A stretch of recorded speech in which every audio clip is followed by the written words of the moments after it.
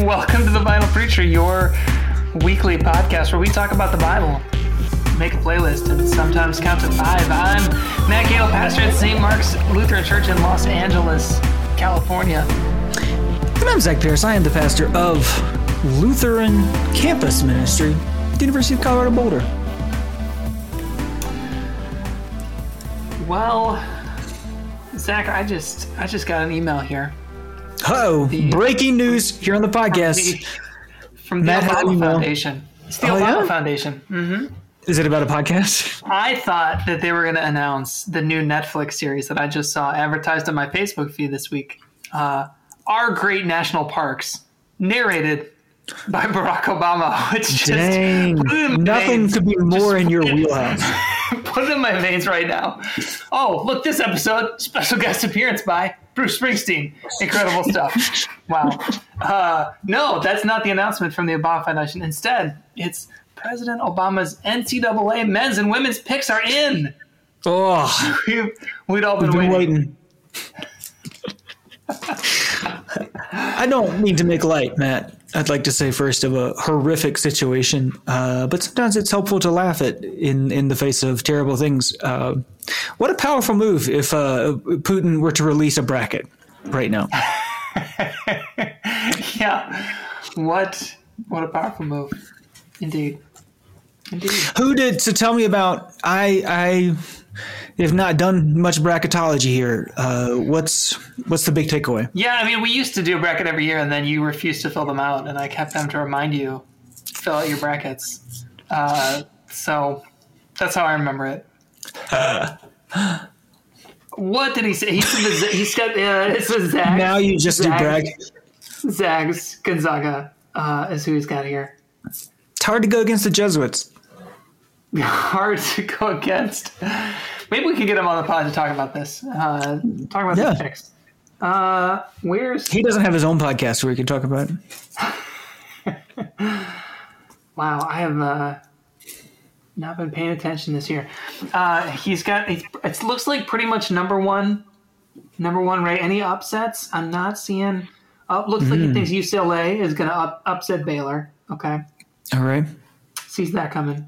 And then Kentucky. So we got 3 number ones and a number 2 in the Final Four. Not a lot of upsets. Nobody loves the underdog more than our friend Barack Obama, former neighbor. Wow. You know, he's got Illinois at least getting to the Sweet 16. I don't know if that's a shout out to the home state, but that's nice. That's nice. You know, Matt, I've also not followed the college basketball very closely this year, but I am a newly minted alumnus of the University of Indiana through my executive certificate in religious fundraising. So I have jumped fully on the Hoosier bandwagon, Matt. So if I could fill out a bracket right now, Hoosiers in that 11 seed going all the way. I can't name a single player, but you don't need that when you're an alumnus like myself. Where are they? I can't find them. They're an 11 seed? They're an 11 seed. They did have to play in that first 4 situation when they defeated the Wyoming Pokes, the Cowboys, who were the 1943 NCAA champions, which was not the most robust tournament in NCAA history. I did end up in a Wikipedia rabbit hole earlier today. The 1943 version of the tournament, which was during the World War, the second version of that, featured only 8 teams, and so it required only 3 wins. And Wyoming did that. Congratulations, belatedly, from the Vinyl Preacher to the 1943 Wyoming Cowboys. Wow. Incredible stuff. I don't see, unfortunately, Valparaiso on here. Valpo not going to the Sweet 16 this year. Unfortunate. That is how I first learned of Valparaiso. It was the old Scott Drew day. That was how I first learned of Valparaiso too, and apparently it was enough to convince me. That was enough. That's all it takes. 4 years at that underdog school. I think you can safely say, Matt, at this point, as we're recording the podcast on Thursday, the first day of the tournament, the ball has been tipped. The ball has been tipped. I did. You're running for your life.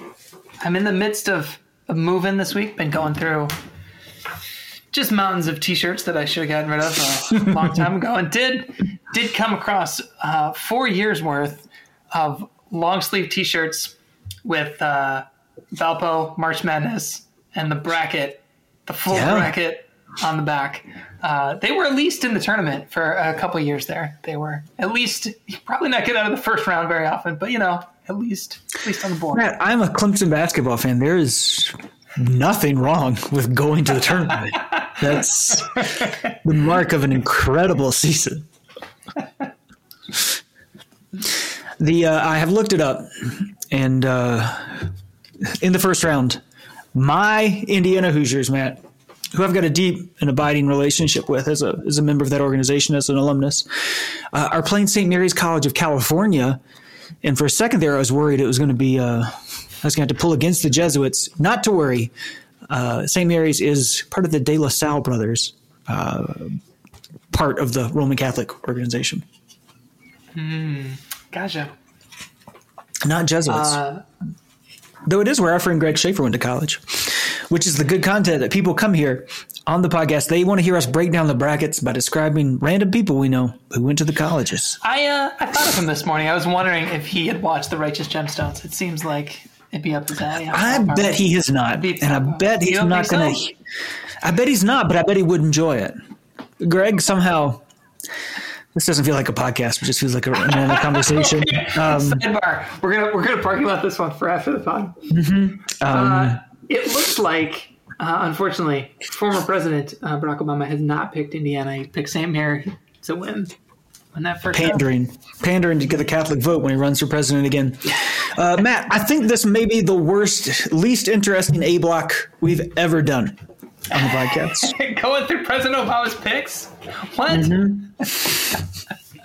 When we know Madness. We haven't done any March Madness this year. We've not. I don't know if we've ever done it, but the 6th year was the year for us to really invest in the madness of March. That's what I call Lent, March Madness. The women's bracket, he's got South Carolina. Also, number 1 seed. Now heavy favorite. Yeah. That's what our society is missing right now, stability. And I appreciate that President Obama is trying to provide a tiny sliver of stability in incredibly unstable times. I did, Matt. I'm excited to switch it up a bit here. We're on spring break now here in Boulder, and so I got a week away. It's going to be lovely. But when we come back, a member of the congregation here at St. Aidan's Episcopal Church is going to be with us for our Bread and Belonging that I'm very excited about. She teaches political science with an emphasis on post-Soviet Eastern European countries, and is going to hopefully in the course of 45 to 60 minutes explain everything that's happening in Russia, Ukraine. She's brilliant, Sarah Soki. So we're really excited to have her with us. Also, Matt, I'm very sore today because last night I went back to my pickup soccer thing that happens on Wednesday nights. And I don't know if I've talked about this on the podcast, but it came out, Matt. I went a number of times. I didn't talk to anybody because I don't go to talk to people. I don't need friends. Eventually it came out that I am an identified religious leader. And one of the guys, who's kind of in charge, leaderish of the group, Greg, is Polish, and he loves that I'm a pastor. And normally when people have a strong reaction to my vocation, it's not good, right? For me, whether it's positive or negative. But this is fantastic. Greg immediately wanted to talk to me about our church's views on abortion, and I was like, "Wow, okay." Maybe we could start somewhere else. This is not normally a great starting place. Regardless, I got to know Greg telling stories about when I was doing my hospital chaplaincy in Berwyn, which wasn't, at least in 2006, an incredibly Polish neighborhood where I got to meet tons of Polish folks and not do very effective ministry with them because I didn't know what I was doing. I was terrified, and I spoke literally 0 to negative Polish. So he enjoyed lots of those stories. And but I got to talk to him today asked about his family and stuff and what's going on with his people, with Poland right across the border. And it was really, really interesting to talk to Greg. His family is all safe and stuff, right? But he says all of his friends in Poland now have at least one person living with them as they've been overrun with refugees. So, wow. Yeah. we've we have not done March Madness, but there's been plenty of madness going around this March, Matt, and we've been talking about it. So we'll probably have to continue talking about it for several years, hopefully not decades. But yeah. Well, yeah. Hopefully not talking about that for decades, but hopefully talking for decades and not wiped out by nuclear war, which apparently... Hey, if we have the opportunity to talk 10 years from now... The doomsday clock. Just... I learned this week, Matt, so the doomsday clock exists. Dear listener, if you're younger than Matt and I, perhaps you don't know about the doomsday clock, which is the this horrifying thing that we've invented to scare. We're old enough to remember. We're old enough to remember. Well, we count down to nuclear winter, essentially. And, in my mind, at least, a group of Northern European, Scandinavian, very serious, dour scientists say terrifying things and then dramatically move a hand on a clock closer to midnight. I learned that there is a rapture clock that people update. What? Some folks on the evangelical side of things, and that they recently nudged the hand closer to rapture because of these days. No way. Wow. So you got to check out that rapture countdown clock, man. Is there an app for it? I feel like there should be an app so that I could just check on it. Oh, man. There will be. By the way, Matt, this podcast is brought to you by the Rapture Countdown Clock app. Brought to you by the Vinyl Preacher Ventures. You can get it in app stores in the future. Assuming we're still here. Well, on that note, it's fourth Sunday in Lent. Fourth Sunday in Lent. Oh my God, I found it, Matt. Go to I don't know if I want people to actually go to this website, but it's called raptureready.com. And according to raptureready.com, we are at 11:55. Aren't we always, though, at 11:55? We are 5 minutes to rapture. I mean, isn't that pretty much the New Testament? We're at 11:55. Okay, what we meant was, it's pretty much, we've been here before. Mm-hmm, mm-hmm. Paul would love it. Paul's rapture countdown clock. Paul would love it. You mean there's an even more dramatic way to say that we're not going to be here tomorrow? I'm picturing now some version of Bill and Ted where they go back and get Apostle Paul and bring him to the present where he discovers the rapture clock. This is a Matt. whole. Let's go. I live in Los Angeles. Here's a treatment. Let's do this. Matt, I think lots of folks are planning. Have you planned your VBS yet? I've not. Well, here we go. We just did it for you. Bill and Ted's Vacation Bible School, where Bill and Ted bring back important people from the Bible. And you could dress up as Bill and or Ted. You could even get Keanu because he lives in your part of the world. You could definitely get the one who's not Keanu because he's not doing anything. That would be pretty fun. You could build a phone booth in your sanctuary. Yes. Have a different you could probably find one on Craigslist. They don't have them anymore. They went somewhere, right? That's the real mystery. Why did you buy a phone booth? We need supplies, VBS supplies. It's VBS supplies, yeah. All right, listeners, that is your challenge this summer. Bill and Ted's Excellent Vacation Bible School. I want to see pictures, videos. I want an invitation to participate. Make it happen. Make it happen. So someone that you could bring through your Bill and Ted phone booth. Joshua. Oh, Yeshua. Mm-hmm.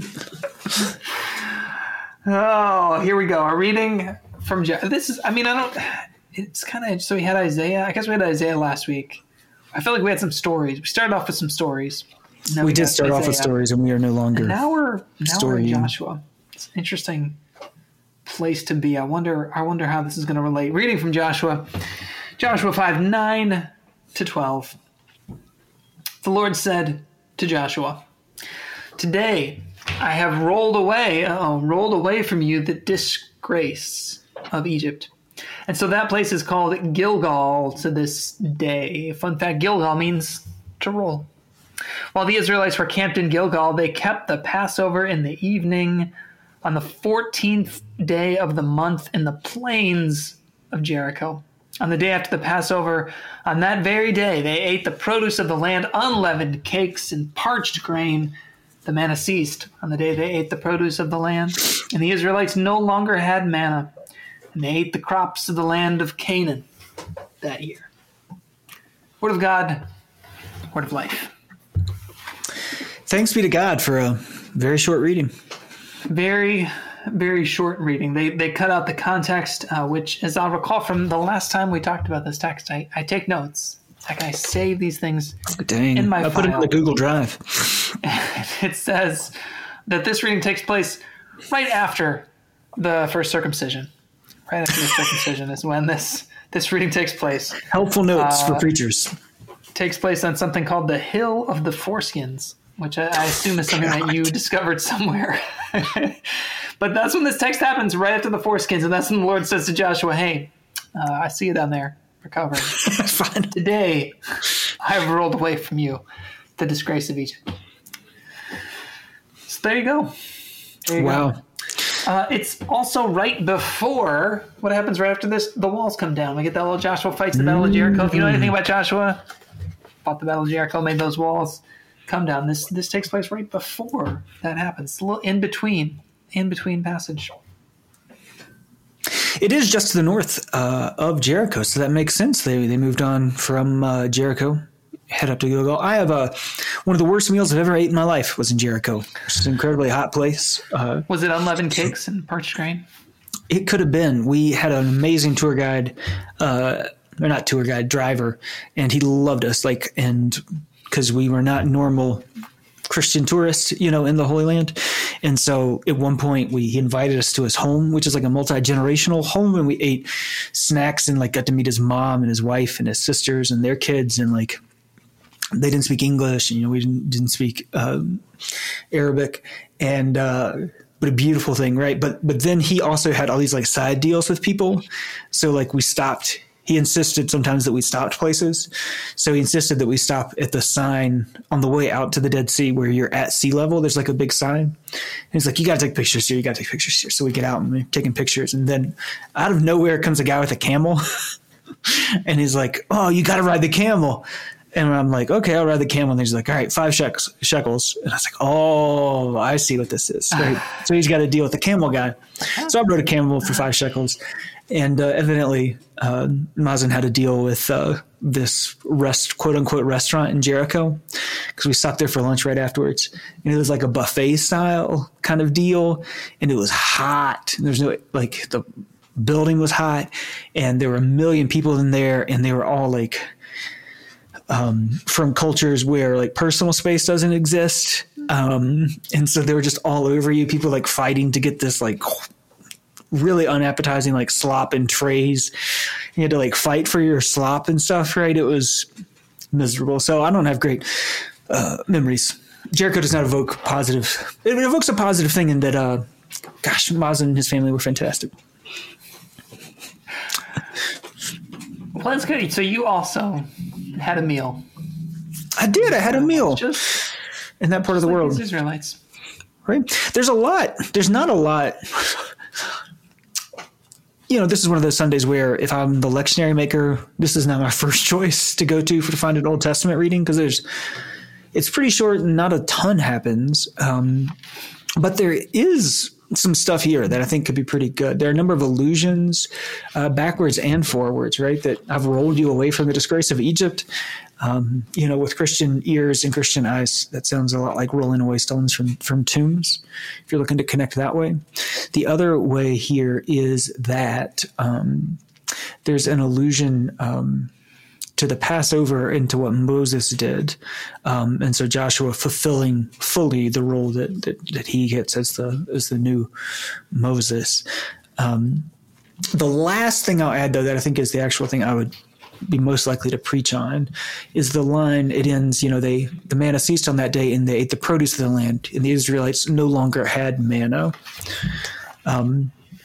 this is, the triumphant entrance into the promised land. We've made it, and moving into the new thing, even though it is a good thing and the thing that you have striven for 40 years, you have to leave some things behind. You got to leave those flesh pots behind. You got to leave even manna behind to move into the new thing that God is holding for you and for us. And that's pretty cruciform, cross-shaped. Mm-hmm. Yeah. Yeah, it's I actually like the passage here. Everything you said. Transitioning one place to another, one life to another, one identity even to another. Today I rolled away from you the disgrace of Egypt. There's just such a sense of movement. I'm also really interested in how, it's a text that's fascinating on its own, but why the lectionary writers chose to put this in conversation with this gospel text. Because typically during Lent, there's some kind of conversation happening between the texts. This is not semi-continuous land. And so how you put this text in conversation with this gospel text, which is a pretty epic top 10 gospel text. It's a big one. It'd be interesting. I don't have that figured out, but I think it'd be an interesting conversation. So, Matt, not only is it March Madness, it's also the season, Matt. I've already seen it. I've seen my first article posted. It is the season for people to write blog posts about how you should not do a Christian Seder. Oh, here we go. Don't get me started. As we get a reading here, Matt, on the Passover and eating unleavened cakes and vinegar eggs and parsley and stuff. Any thoughts you want to add this year on the Christian Seder? Not really. It's fine. Okay, great. Yeah, look, people. Here's my annual complicate things a bit. I agree in general. Yeah, don't do a Seder. In general, yes, it's a Jewish tradition, not a Christian tradition. And there's all kinds of really good stuff you can read. I just read another piece by Amy Jill Levine about it and her new book about Holy Week.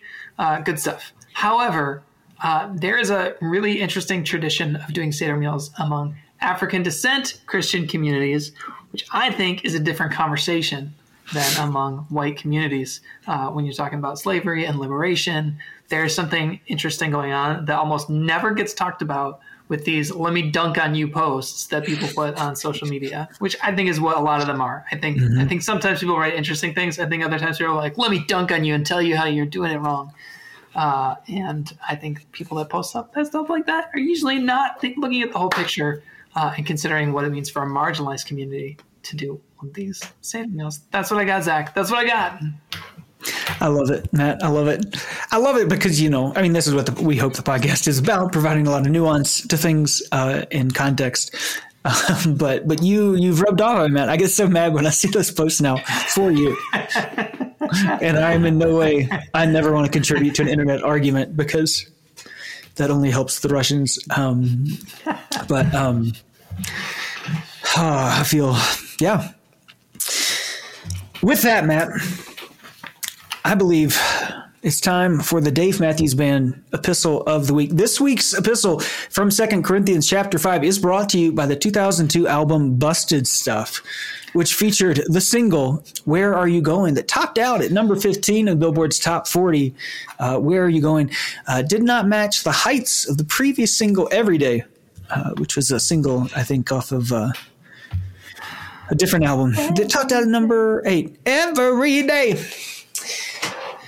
Yeah, that album holds a special place in my heart because it came out on my birthday. It came out in 2002, which was, I remember vividly playing it nonstop in my 1996 Jeep Cherokee all summer. I liked Gray Street a little better, but it was a great album. Well, from now on, Matt, as Dave Matthews once wrote, we regard no one from a human point of view. Though we once knew Christ from a human point of view, we know him no longer in that way. For if anyone is in Christ, there is a new creation. Everything old has passed away. See, everything has become new. All this is from God, who reconciled us to himself through Christ and has given us the ministry of reconciliation. In Christ, God was reconciling the world to himself, not counting the trespasses against them, and entrusting the message of reconciliation to us. So we are ambassadors for Christ, since God is making his appeal through us. We entreat you on behalf of Christ, be reconciled to God. For our sake, he made him to be sin who knew no sin, that we might become the righteousness of God. The word of the Lord. This, I think a little more clearly ties into the themes that we're going to hit here with the well-known gospel, especially reconciliation is the obvious one, but I think that we are building towards, it stitches to the Joshua and to the Luke fairly well, that you've got the clear reconciliation path between the Corinthians and the Luke with the prodigal son, and you've got the clear newness, that everything is new, and that in Joshua the people are entering into a new land, and that the promise of Paul, that Paul expands here a bit, promise of Christ proclaimed by Paul, is that the newness, the new life of God is not waiting for us on the other side of 40 years, on the other side of the circumcision mountain, but that everything is new, that the new life of Christ is here among us. Indeed, yeah. And that connection between reconciliation, that reconciliation itself is a form of resurrection, is a form of everything being made new, is a really interesting concept, as is this idea that God, there's a lot going on here, that God who reconciled us to himself through Christ and has given us the ministry of reconciliation, that we have been made ambassadors of reconciliation. It's a pretty powerful concept to unpack. I don't know if you're unpacking it today, but maybe. I'm okay with being an ambassador for reconciliation as long as I get diplomatic immunity. There you go. Gospel, according to Luke. Gospel, according to Luke, an oldie but a goodie, man. Ever heard of it? Oh, prodigal son. Now all the tax collectors and sinners were coming near to listen to Jesus. And the Pharisees and the scribes were grumbling and saying, "This fellow welcomes sinners and eats with them." And so he told them this parable. And here the lectionary does an interesting thing. He told them this parable. Well, let me go from verse 3 to verse 11. So you might be wondering, that's misleading. It's very misleading. What happens between verses 3 and 11 are two other parables. The parable of the lost sheep, parable of the lost coin. We got 3 parables, and Jesus, just such a master storyteller, as is Luke, a master storyteller, gives this kind of short parable of the sheep, right? Not that many verses. Short parable of a coin. Boom, long ass parable of a son. So here we go. There was a man who had 2 sons, and the younger of them said to his father, "Father, give me the share of the property that will belong to me." And so he divided his property between them. A few days later, the younger son gathered all he had and traveled to a distant country. And there he squandered his property in dissolute living. When he had spent everything, a severe famine took place throughout that country, and he began to be in need. And so he went and hired himself out to one of the citizens of that country, who sent him to his fields to feed the pigs. And he would gladly have filled himself with the Tide Pods that the pigs were eating. That's what that means, right? Pods, the pigs were eating. Surely. And no one gave him anything.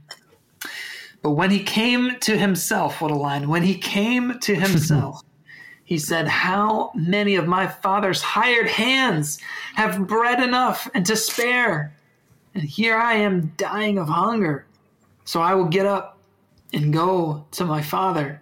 And I will say to him," starts writing out the speech, "Father, I have sinned against heaven and before you." He does that thing where, he does it beforehand, right? Like, here's what he's going to say, and then I'm going to say this, and then I'm going to really 1-2 him.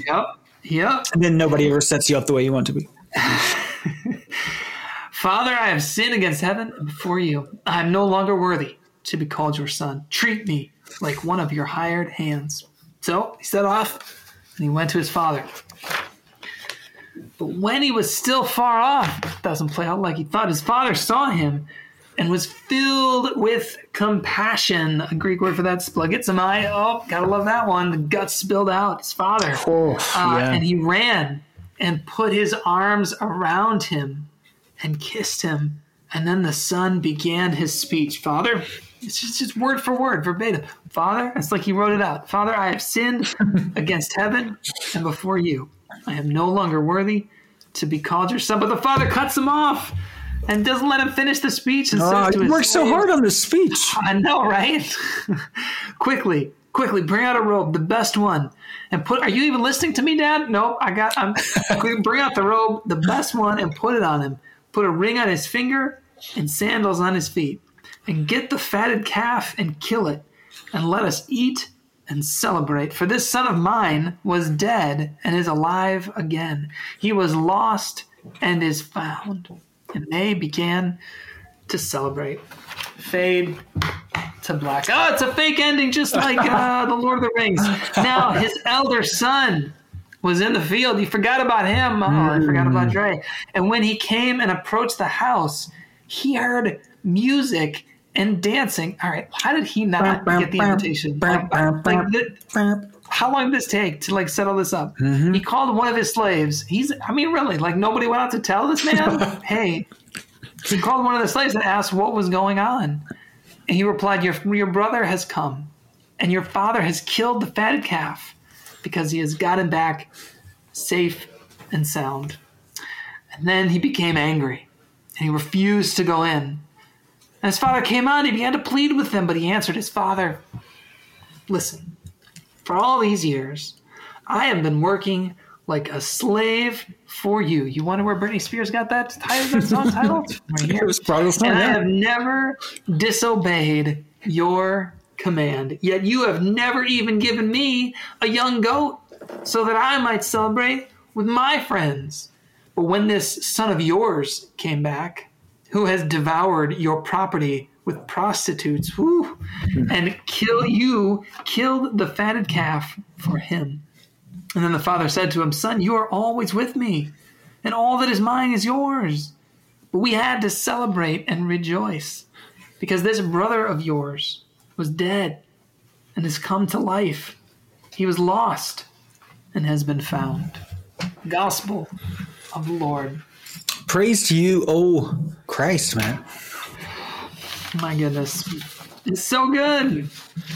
There's so much there. This week, Matt, this time through, this is one of my favorites. And it is a story I tell very often when I'm trying to explain kind of a Girardian approach, and I'll get into it a little bit today. But before I do that, the new thing I noticed this week is what you said, where the prodigal son, the moment of transformation comes when he comes to himself, which is the literal Greek. It's the verb to come that's used to go to worship, to come to worship, to come.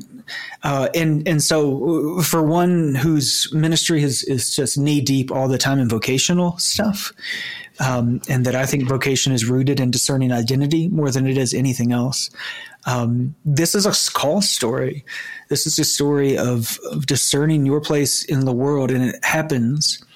Wholeness, reconciliation, the right place of the prodigal son in the world happens only when he's able to find a way to come to himself, to understand who he is, to understand who God has made him to be.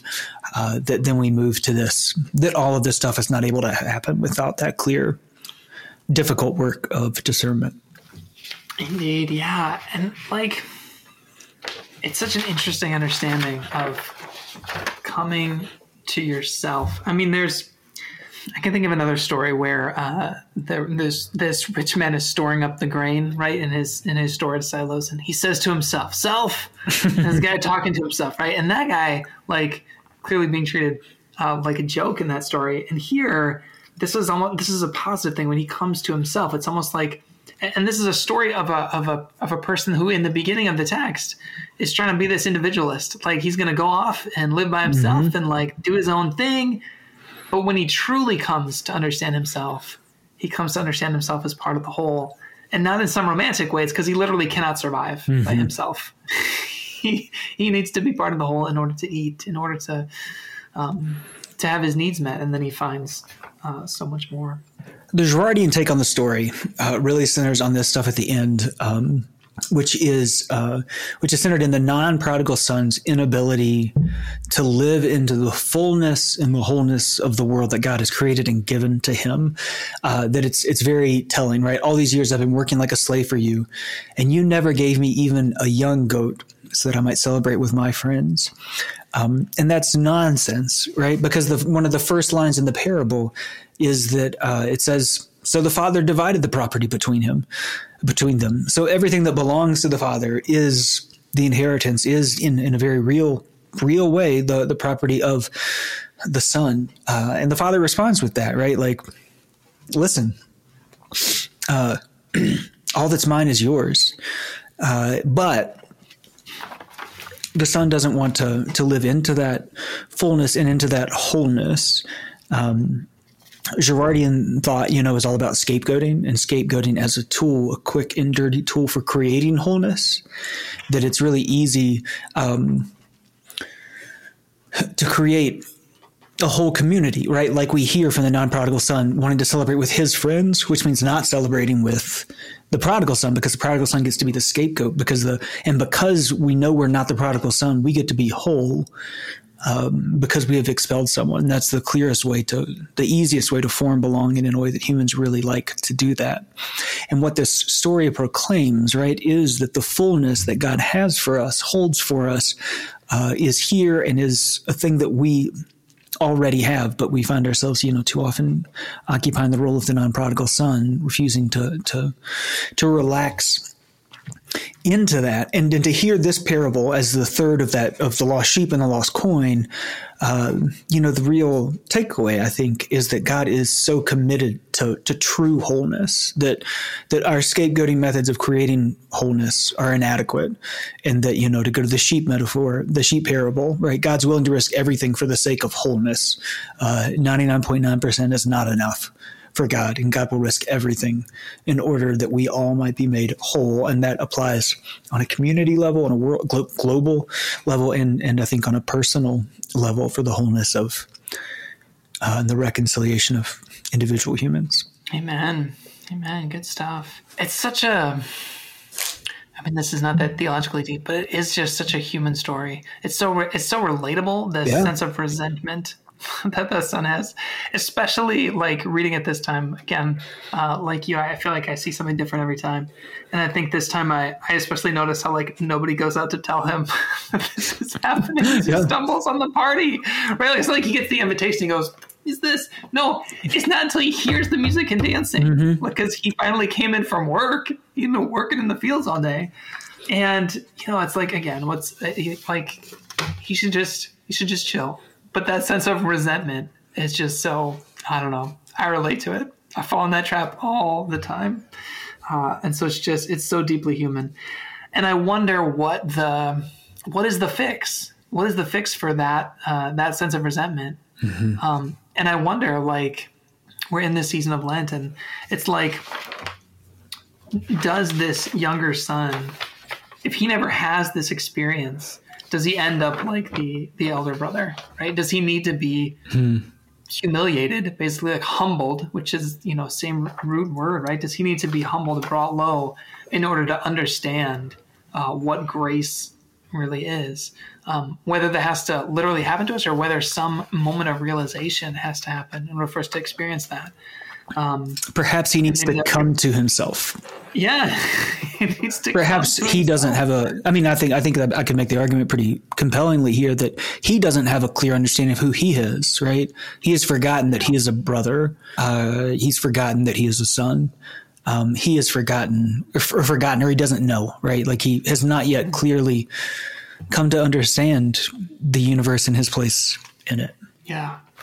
And if we can get a little bit meta, I wonder if that is, that is part of what Jesus is doing through this storytelling, right? Yep. Through telling this parable, through Jesus is basically preaching, not to make your job that important, preachers, but one hopes that God might speak through us to make those kinds of connections. And remember, this going to happen on a Sunday morning? Maybe not. But we pray it happens in preaching. We pray it happens in the sacraments. And we know it's going to happen in real life. So Jesus preaches, and then he's actually going to go to the cross. But I think I think that's a powerful thing, right? That like he needs to have this realization, he needs to come to himself. Mm-hmm. And there's a reason why Jesus is telling this parable in the hope that those listening might come to themselves. I don't know if I want that responsibility, Zach. You want to read this? It is. I got you. Yeah. It is in response to the parable. The three parables are told in response to everybody saying that this fellow, which by the way, love this fellow, this guy eats with sinners, hangs out with sinners and eats with them, right? And so it is this whole reorientation, I think, right? To say, oh, if the parables are about helping the listener come to themselves, it's about coming to yourself in such a way that you realize that your place is a seat at the table next to the sinner, or at least those who you deem to be the sinner. Mm-hmm. Yeah. Wow, what a reward we have given, Matt, to our listeners who made their way through the first 15 minutes of the podcast today. What a reward. What a reward. Also, one last thing. If you want that little grace note at the end of your sermon, you want to get a little mystagogical with the sacraments. Here you get this massive word of forgiveness, right? And then if you're doing a classic Lutheran liturgy, where you go after this? You go to the table. You go to the celebration. Imagine this week if you think about your communion table as that celebration to which everyone is invited. Are you going to sacrifice the fatted calf on that table? Maybe not. But in a deeper way, yeah, maybe, right? The body and the blood. So there you go. You're welcome. Well, Matt, we covered the text, and now it's time for something we like to call the Vinyl Preacher Patreon playlist of the week. Matt, you can support the work of this podcast, critical work, where we talk about Barack Obama's NCAA bracket. We give you free, incredible Vacation Bible School ideas and talk about the text at patreon.com/thevinylpreacher. What are you listening to this week, Matt? What do you got? What's going on? Well, I was looking at that Joshua reading, and I was like, oh, unleavened cakes. I got to have some cake. And so went to the band Cake. All Professor caps, Heister's favorite. Cake, all caps. And which one did I choose? How about their cover of I Will Survive? Oh, that's a good one. Because isn't that what the Israelites are doing? Isn't that what that prodigal son is doing before he comes to himself? He's just out there trying to survive. I will survive. And then I was looking for prodigals. I wonder if there's any prodigal son songs.